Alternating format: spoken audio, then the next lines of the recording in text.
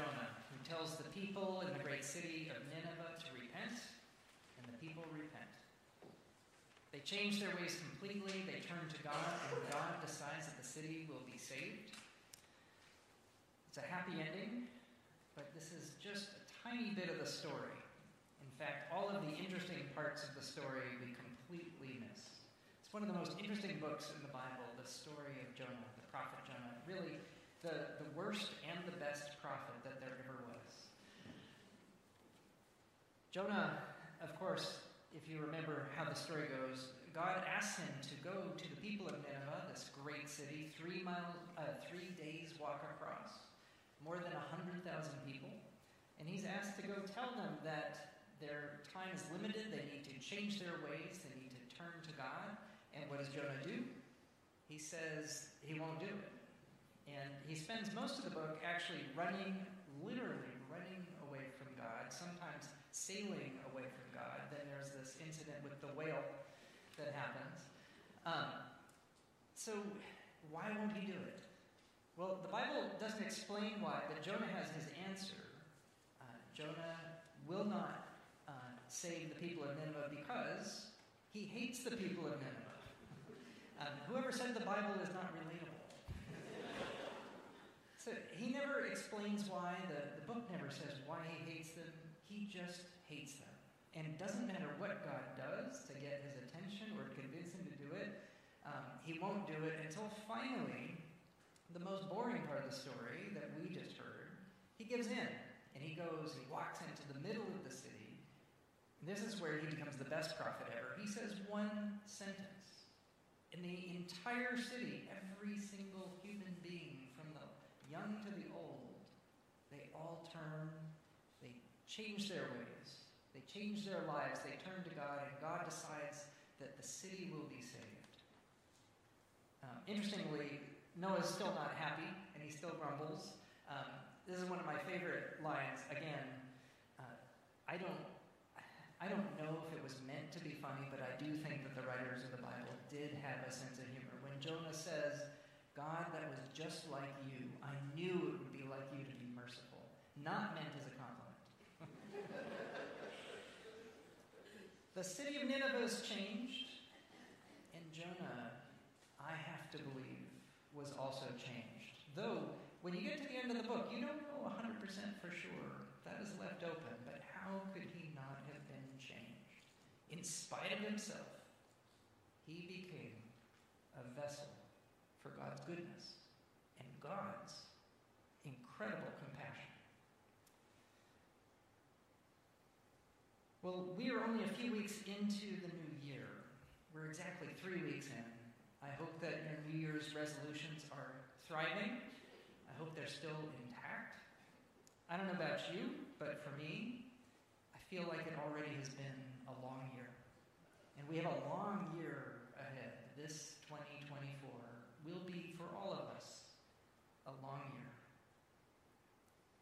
But a new year is always an opportunity to turn the clock, to think about making things new, big things and small things, sometimes personal things. I think the new year is also a time to indulge in a little bit of hope. And I have to confess to you, in spite of what seems to be all the evidence, strangely right now, I'm feeling some hope. It's true these days, recently we've been seeing like a tsunami of bad news. The headlines, and remember, many of the headlines are written to get our attention. It has felt overwhelming, but we have to remember, we can also look behind the headlines sometimes. We can go a little bit deeper than what first hits us on the surface of things. And that's where we're going to see the little shoots of new growth, new possibilities, the goodness of people, which still exists, the reality that human beings still show compassion. It can be found if you look for it. And if you look for it in yourself, you might find it there too. I think about the famous phrase from Mark Twain, his quote when his obituary accidentally was prematurely published in the United States, and people thought he had died, and he writes from Britain and says, "The reports of my demise have been greatly exaggerated." I think the truth is also, that relates also to compassion. The demise of compassion around us, the reports of it have been greatly exaggerated. We shouldn't believe them all. This morning we also do hear about another story of change, which is Jesus when he meets the first disciples. He walks along the shore, and they're in the boat, and he calls out to Andrew and Simon, and he asks them to change their lives, to follow him. Amazingly, without question, immediately, as Mark puts it, they do it. Notice, too, by the way, that when he asks them to take on this new life, it's very clear in the language. He actually doesn't ask them to change who they are, but to do it in a deeper way, a more holy way. He says, you will still be fishermen, but now you'll be fishing for people. I wonder, whenever I read this passage, I think, what did they see? What did they hear? What was it that made their eyes and their ears and their hearts open to receive something that others presumably weren't able to hear and see and receive? And we're in the season of Epiphany right now, the season of discovery, of beholding, things being revealed. This is an Epiphany moment, when the two of them decide to take a courageous step, to change their lives and to step forward away from their safety and their security, all they've known, and even their families. I have a friend who is an Episcopal priest in Southern California, who is a black South African, son of a black South African priest also. And I ran into him a few years ago. I think about this phrase that he said often, and some of you may have heard me say it. I said, how's your church going? How are things? He said, things are good, but I also have to say, everybody wants change, but nobody wants to change. Everybody wants change, but nobody wants to change. Real change is going to require both. The Jesuit priest, Gregory Boyle, I hope many of you have heard about him, also in Southern California. He has become famous with the work that he has done with former and current members or people who have been involved in gangs being a part of their lives, gangs surrounding them. And he's created an organization that is called Homeboy Industries. Homeboy Industries does many things. They provide a lot of services. They do tattoo removal. They do life coaching and training, offering skills, offering jobs for people. They've actually created industries that have really taken off and been thriving. There's a bakery called Homeboy Bakery, a restaurant called Homegirl Cafe. They do electronics recycling and things like that. He actually has a humorous little anecdote where he shares that when they were figuring out how to make it all work, they tried Homeboy Plumbing, and it was a total flop because who would have expected? People didn't want gang members all coming into their homes. But Homeboy Industries is a beautiful thing, and he's written a book about it called Tattoos on the Heart. And he reveals in the book, as much as the serving is important, the advocating for, giving life skills, all of that needs to happen. The thing that's at the core that makes it all possible, that radical changes that happen in people's lives, they're possible because of compassion. That's it.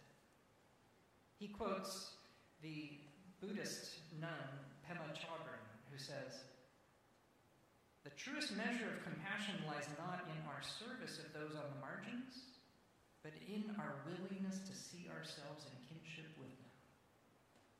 The truest measure of compassion lies not in our service of those on the margins, but in our willingness to see ourselves in kinship with them."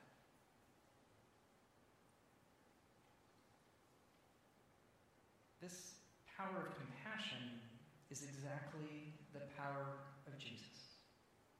The power there is in following him, like those first disciples did. The power that can transform us and transform the world. Father Boyle says in his book, quoting Jesus, he said he prayed that we may be one as the Father and he are one. This is the wisdom of learning to be with. We, incidentally, have been running a class here, a brand new class that we ran in the fall called Being With. It comes from Sam Wells in London at St. Martin in the Fields. A book that he wrote. We're going to run it again in the spring. It's learning about taking the way of Jesus, not just being for, but being with, as he is with us. Father Boyle says, Jesus was not a man for others, he was one with others. There's a world of difference in that. Jesus didn't seek the rights of lepers, he touched the lepers, even before he got around to curing them. He didn't champion the cause of the outcast, he was the outcast. He didn't fight for improved conditions for the prisoners. He simply says, I was in prison. Compassion isn't just about feeling the pain of others. It's about bringing them in toward yourself. And if we love what God loves, then in compassion, margins get erased. And so that we don't misunderstand Father Boyle, he doesn't say we shouldn't advocate for, he doesn't say we shouldn't serve those in need.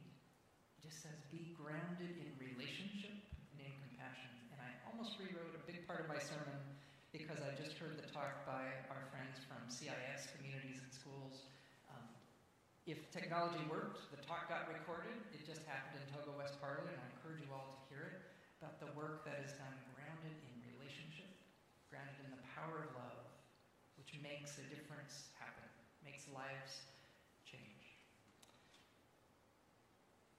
So, if there is hope for the people served by Homeboy Industries, if there is hope for these fishermen, there's hope for Jonah and all the people of Nineveh, there's hope for all of us as well.